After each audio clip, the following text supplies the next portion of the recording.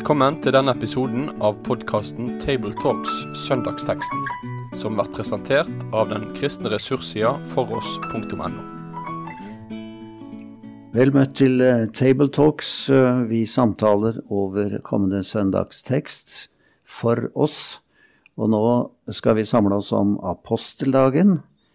Og vi er samlet her i studio. Svein Granerud, Egil Skjolstad og Asbjørn Kvalbein som snakker nå. Og vi skal snakke om teksten Markus 3. kapittel fra vers 13 til 19. Altså Markus 3, 13 til 19. Så gikk han opp i fjellet. Han kalte til seg dem han ville, og de kom til ham. Han pekte ut 12, som han også kalte apostler, for at de skulle være sammen med ham, og for at han kunne sende dem ut for å forkynne, og ha makt til å drive ut de onde åndene. Han utpekte de 12. Det var Simon, som han ga navnet Peter, Jakob, sønn av Sebreus, og hans bror Johannes. Disse 2 kalte han Boanerges, som betyr Tordensønner, og Andreas, Philip, Bartolomeus, Matteus, Thomas, Jakob, sønn av Alfeus, Tadeus, Simon Kananeos, og Judas Iskariot, han som forrådte ham. Ja, så jeg synes jo det er fint med tekster som tidfester og stedfester ting. Her kan vi leve oss inn i en situasjon. Jesus drar på fjelltur, og der oppe kaller han til seg. Altså det er snakk om et kall, og det er snakk om at han kaller dem han ville, og de kom. Og så pekte han ut blant disse, de 12. Så allerede her er det noe å snakke om det med å bli kalt til tjeneste for Herren. Det er kanskje å bli med Jesus på en litt spesiell opplevelse, enten vi nå reiser eller er for oss selv eller i forsamlingen. Men det er liksom noe utenom det vanlige, og da kaller han. Det gjorde han historisk sett der, og det kan han komme til å gjøre også nå. Men det er han som kaller. Og det er han som vil, det er ikke opp til oss. Men det er opp til oss, det er å komme til ham. Og da peker han ut de han kaller. Så den enkle sammenhengen der er en hel liten preken for meg, synes jeg. Men hva tenker dere andre på i møte med denne teksten? Jeg så i Lukas evangeliet at det presiserte at Jesus gikk opp i fjellet for å be. Så det som her skjedde da han skulle velge ut de 12, det var en veldig sentral del av hans virksomhet, og det forutsatte at han var i nær kontakt med Faderen, i bønn, før han trer fram og gir dette kallet. Synes jeg var talende. Ja, og jeg tenker det er også noe å lære av i vår tid, hvor vi setter inn annonse i avisen og sier at vi trenger noen som kan gå inn i en jobb her i det kristelige arbeidet, og så kan de melde seg de som føler for det, og så får du en del søkere som overhodet ikke er aktuelle. Men jeg har vært med på det av de store gamle høvdingene, at vi har gått inn i virkelig alvorlig bønn om at Herren må lede oss og kalle mennesker, og at vi også får bli redskaper for Herren og kalle de som han har utsett til å gå inn i tjeneste. Da blir det et flott grunnlag å gå inn i en tjeneste på, at du har fått et kall. Ja, det må vi tale mye om. Vi utfordres litt her til å kanskje legge oss på 2 nivåer. Det er jo Aposteldagen, og da er det vel primært de 12 apostlene som er i fokus. Og jeg tenker at vi gjør rett i å si noe om det, disse 12 som fikk en særstilling. Profetene fra den gamle pakt og apostel i den nye, det er liksom grunnlag i vår bibel, åpenbaringsbærere og mottagere. Sånn at de skulle være øyenvittner. Det ser vi jo når Judas skal erstattes, så søker de et øyenvittne som kan sammen med de andre være vittner om det som de så. Så de kom jo i en særskilt stilling, disse 12 da, for de skal vitne om det de har sett og hørt, slik at det kan danne liksom basis for den kristne kirkes tro, og det er jo skjedd ikke minst gjennom at vi har vårt Nye Testamente. Så det kan nok hende at vi skal bruke litt tid på å tale om apostlene, som de 12, og deres grunnleggende funksjon, ikke minst for å bestyrke vår tillit til deres vitnesbyrd i Bibelen, at de har fått det fra Jesus. Så det vil jeg nok tale litt om. Men så tenker jeg at det ligger alltid noe allment når Jesus kaller.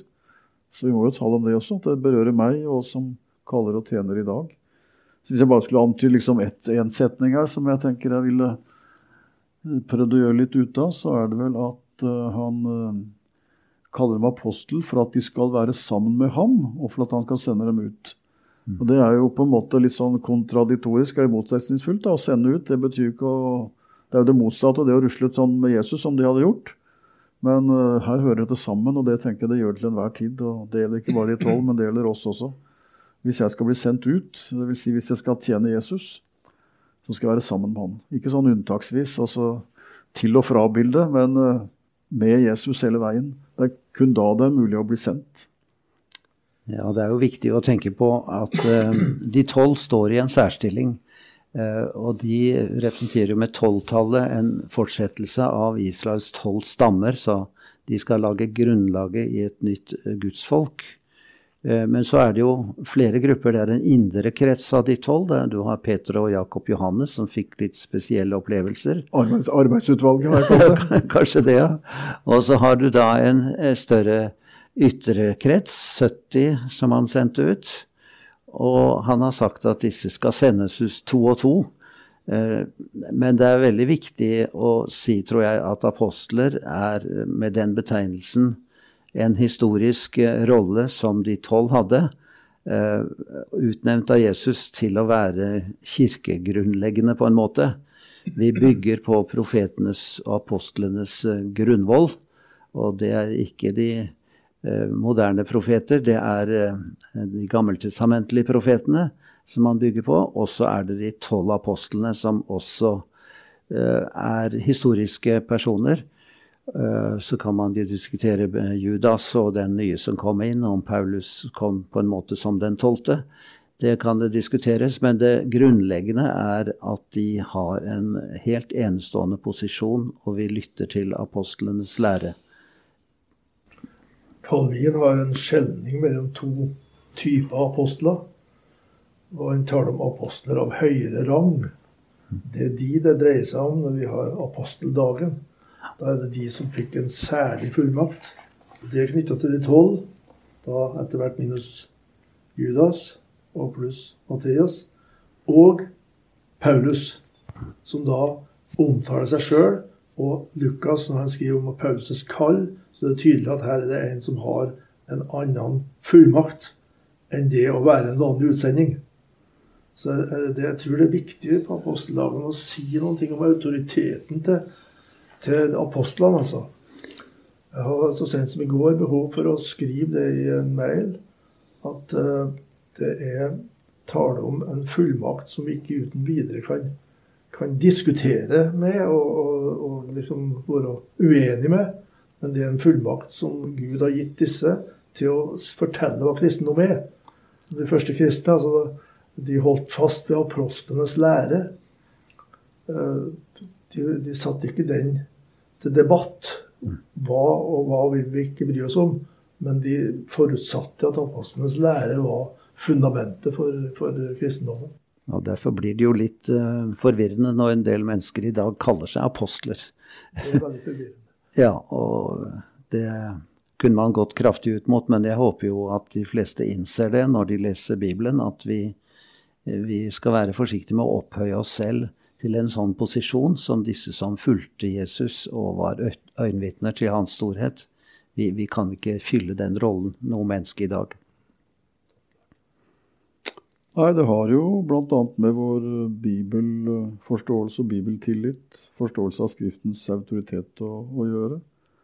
Det var jo et av de viktigste kriteriene, vet vi, når man i Åndskirkens tid skulle vurdere om et skrift skulle inn i den nytestamentlige kanon, som det het på fint. Så var jo det at det skulle ha opphav hos et vitne, øyenvitne, et av de viktigste kriterium for at det skulle kunne være et skrift, som skulle inn i det som skulle bli den nye kirkes hellige skrifter. Så det er litt utfordrende når man av og til møter en skriftforståelse hvor Jesus kan settes opp mot apostlene hvis de ikke synes at Paulus og Jesus skulle være helt enige om en ting.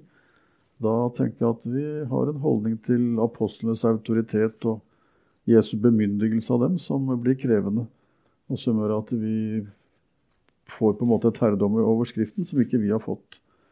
Den som hører dere, hører meg, sier Jesus når han sender apostlene ut. Så det forteller noe om vår holdning til apostelen, det de skriver. Det er også relevant, tror jeg, å tale om deres inspirasjon.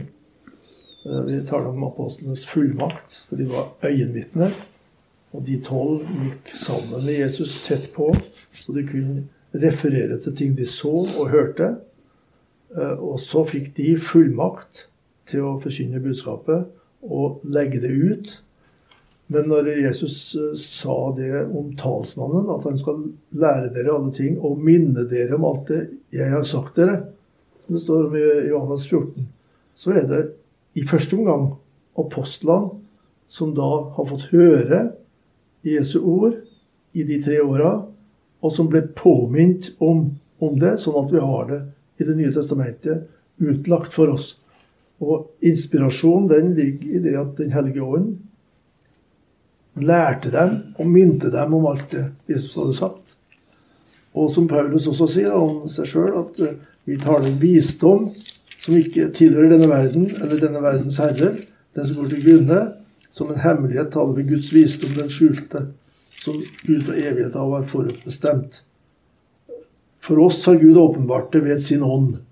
Så det er noe apostolisk over dette her med den hellige åndens inspirasjon, som er greit å nevne på Aposteldagen, tenkte jeg.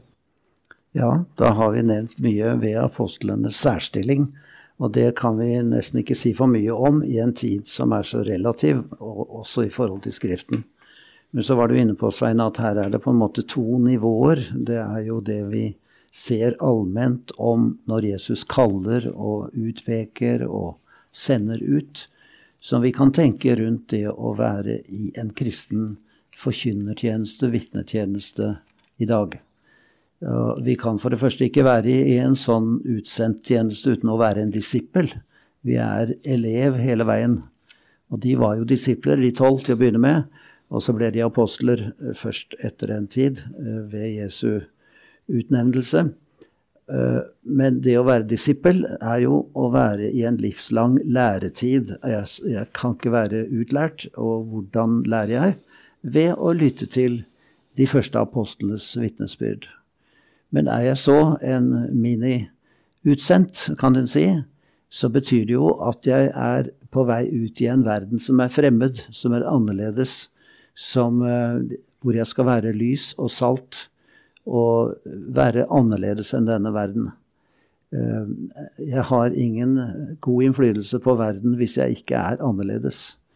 Og der kan vi snakke litt om det også, tror jeg, at Jesus har plukket oss ut til å være hans vitner fordi vi skal være lys og salt i verden. Det viktigste å huske da, det må jo være det som vi også nevnte innledningsvis her i starten, at Jesus, han kaller dem til å være nær med han, og samtidig sender han dem ut. Og for Jesus, det er selvfølgelig en viss sånn historisk rekkefølge i det, for apostlenes del, men vi har jo feiret pinse, og Jesus taler om at han blir hos dem med den hellige ånd, så han blir hos dem for alltid. Sånn at både for de 12 apostlene, som er kirkens grunnlegen, og for alle som senere sendes for å både grunnlegge menigheter og forkynne Guds ord, så gjelder det at de må være sammen med Jesus hele veien. De må kjennetegnes på det. Det var vel det de sa om apostlene, tror jeg, sånn helt i starten. Hvor var det Peter ble av? Der ligger båten, hvor er han hen? Han forsvant sammen med en som het Jesus, det gikk bortover der. Ok, det hadde blitt et brudd. Han var sammen med Jesus, og det var starten på det nye livet, og det tok ikke slutt på pinsedag eller på Kristi himmelfartsdag, det var der hele veien. Og det tenker jeg det var det viktigste som kan sies om enhver kristen tjener, at jeg er sammen med Jesus, for det er bare det som gjør mitt vitnesbyrd troverdig. Hvis jeg har så mye å gjøre at jeg ikke er sammen med Jesus, da blir fort en som kanskje gjør mye, men det blir lite i den kraften som han sender meg med. Det er interessant å se variasjon også mellom disse 12 disiplene. Det kommer noen sånne korte setninger innimellom her, som karakteriserer eller sier noe om den som er nevnt, Simon, som han ga navnet Peter. Det sier noe om det som skulle skje da. Peter kom med sin messiasbekjennelse og ble representanten for apostlene. Og Johannes og Jakob ga han tilnavnet Boanerges, og det betyr da tordensønner. Så det er helt tydelig da at høy temperatur av og til. Markus vet om at det er temperament hos folk. At folk er forskjellige sånn. Og så kjenner vi jo til andre da, som vi har omtale av senere i evangeliet. Andreas og Philip og så videre. Og så kommer dette tragiske da med Judas Iskariot. Han som forrådte ham. Så det blir liksom angitt allerede så tidlig i Markus evangeliet. Her er den personen som til slutt kom til å forråde Jesus. Det er jo en tredjedel av teksten her å sette opp en navneliste.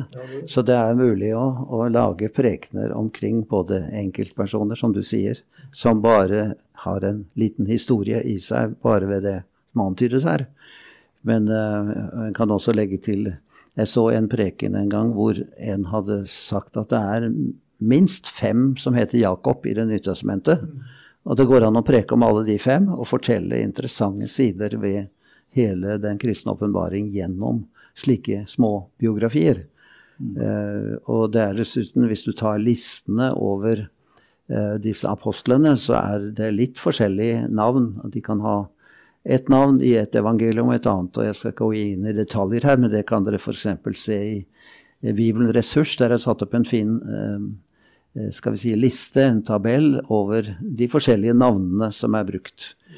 Så det bare sier også at vi har med øyenvitner å gjøre, som har skrevet evangeliene, og de har tatt med seg forskjellige navn på de samme personene for å bevise at de var levende og ble kalt forskjellige ting i kanskje forskjellige miljøer.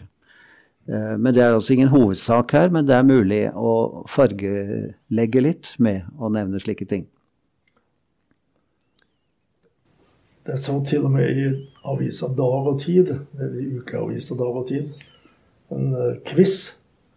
Og der var det snakk om hvilket navn hadde han som senere ble kalt Kefas fra begynnelsen. Så da har altså han som har laget den quizen sett så mye i Bibelen at han visste at Kefas, det var det hebraiske eller arameiske navnet på Peter, som det greske, og Simon var utgangspunktet. Så han som var Simon, en ganske ordinær fisker, han ble klippen Peter, eller på arameisk Kefas. Så det er ikke dumt å spille litt på disse navnene, men det er naturlig å trekke det fram. Du nevnte, Egil, dette med tordensønnene. Det har jo vært vanlig å tolke det som at de kanskje hadde atskillig temperament. Nå ser man kanskje ikke så veldig mye spor av det. Jeg husker professor Ivar Seierstad en gang sa at nei, det er ikke temperament det går på, det er at de er talsmenn for den sterke røsten som Gud representerer. Det mente han å legge fram. Jeg har ikke gått i dybden på det der, men det er sikkert mye å hente fram for de som vil studere navner. Ja, men Johannes ble jo kalt kjærlighetens apostel. Ja, det var ikke mye torden i det. Han gjorde nummer av det at han var i sin natur tordensønn, men han ble kjærlighetens apostel ved den helliggjørelsens kraft som ånden virket i hans liv da. Ja, kanskje det er sant det også. Ja. Det er klart det har vært mye kreativitet ute og går i forkynnelsen opp gjennom årene, og man tar et halmstrå der og et der, og så kan man få til mye. Det trenger ikke å bli så galt, men vi skal kanskje være litt forsiktige med å være alt for skråsikre, men det er tankevekkende likevel. Det som uansett står fast er jo at Jesus starter med det som Paulus bekrefter i første Korinterbrev, tenker jeg, at han utvelger det som lite er. For selv i datidens samtid, som ikke hadde headhunterfirmaer og karrierestiger på samme måte som vi har, så er det klart at det var et standssamfunn med ulike sjikt og nivåer, og den flokken som Jesus vandret rundt med var nok ikke sånn at den påkalte en sånn beundring i starten, ut fra deres posisjon og synlige evner og sånn. Så i den grad det viktig, og det kan det være av og til, så kan vi si at Jesus også startet med å vise at det han som gjør dem til det de skal være. Det er ikke dokumenterte kvaliteter og godt leste CV-er som ligger til grunn her. Det en som velger dem ut. Og så det at de sammen med han som gjør dem til det de skal være. Og det det veldig frigjørende og samtidig veldig viktig å forkynne. For også i dag så har vi en tilbøyelighet til å la ulike former for kriterier bety noe som kanskje ikke så viktig som det grunnleggende at vi forplikter oss til å være sammen med Jesus. Det da vi blir utsendt. Og det har sammenheng også med den ydmykhet vi viser. Jeg har notert meg en romersk feltherre som rapporterte en seier på følgende måte. Veni, vidi, vici. Og det jo latinske navn som betyr jeg kom, jeg så, og jeg seiret. Og slik liker vi å tenke at jeg skal ende opp som den store seierherren. Men det motsatte skjer egentlig for den som blir en disippel og tjener av Jesus. Vi kommer og ser, og vi blir beseiret. For det jo det som skjer. Det Jesus som kalte til seg det man ville, og det var han som pekte ut og utrustet dem til tjeneste, og fulgte dem alle dager. Så det å bli overvunnet av Jesus, det kilden til å være velsignet i denne verden, tror jeg. Jeg tenkte på det at det sikkert noen av våre tilhørere som vil kanskje spørre om hva det lå i det, at de var sendt ut for å forkynne med makt til å helbrede og drive ut onde ånder. Og at dette ser vi lite av i dag i mange miljøer, men at det var sentralt den gangen. Disse tegn skal følge dem som tror. Så jeg har ikke lys over alt dette her, men det et vers av Paulus i 2. kor. Det der han kommer inn på det der problematikken. En apostels tegn ble i alle fall gjort blant dere med all utholdenhet, tegn, under og kraftige gjerninger. Så det ser ut til at de som ble kalt apostler på en særlig måte var utrustet til å gjøre tegn og under. Selv om det også kan følge dem som tror, og vil følge dem som tror generelt, og et løfte til oss om at vi skal be, og vi kan regne med at Gud gjør under, så var det noe som lå i apostelfunksjon, som var på en særegen måte den gangen at de kunne gjøre undergjerninger, som vi ser mange av i apostelens gjerninger også. Ja, og det nok også viktig å si i vår tid, for det noen som legger vekt på det at vi blitt ett med Kristus når vi tror på ham, at vi skal gjøre de samme gjerninger som han, og dermed når han drev ut onde ånder, da han reiste opp døde mennesker, så skal vi få fullmakt til å gjøre det samme, for vi blitt like ham. Men det blir jo veldig feil, for det en forskjell på Jesus og oss, og vi skal bare være tjenere. Og jeg tror det riktig som du sier, at det tegn som skal følge de første 12 apostlene i en kirkegrunnleggende tid, og gjøre slike ting. Men jeg kan jo også tro at når vi forkynner evangeliet, og jeg har selv vært liksom i en situasjon i sjelesorg og samtale at følte her møter du den rene ondskap på en måte. At jeg da i mitt stille sinn har bedt, kjære Jesus, kom her og bind denne ånden som så ond, og grip inn. Men jeg har ikke demonstrert den bønnen utad, men jeg har bedt det, og kanskje opplevd litt av det, at her ble det en frigjøring, det ble en seier. Så vi advares mot en slags utstillingskristendom som skal vise at jeg stor, jeg kan det, jeg har Jesus i baklomma, så å si, til å kunne gjøre tegn.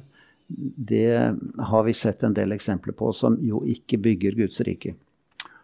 Her gjelder det å holde hodet varmt, eller hodet kaldt og hjertet varmt, det vel det vi bør si.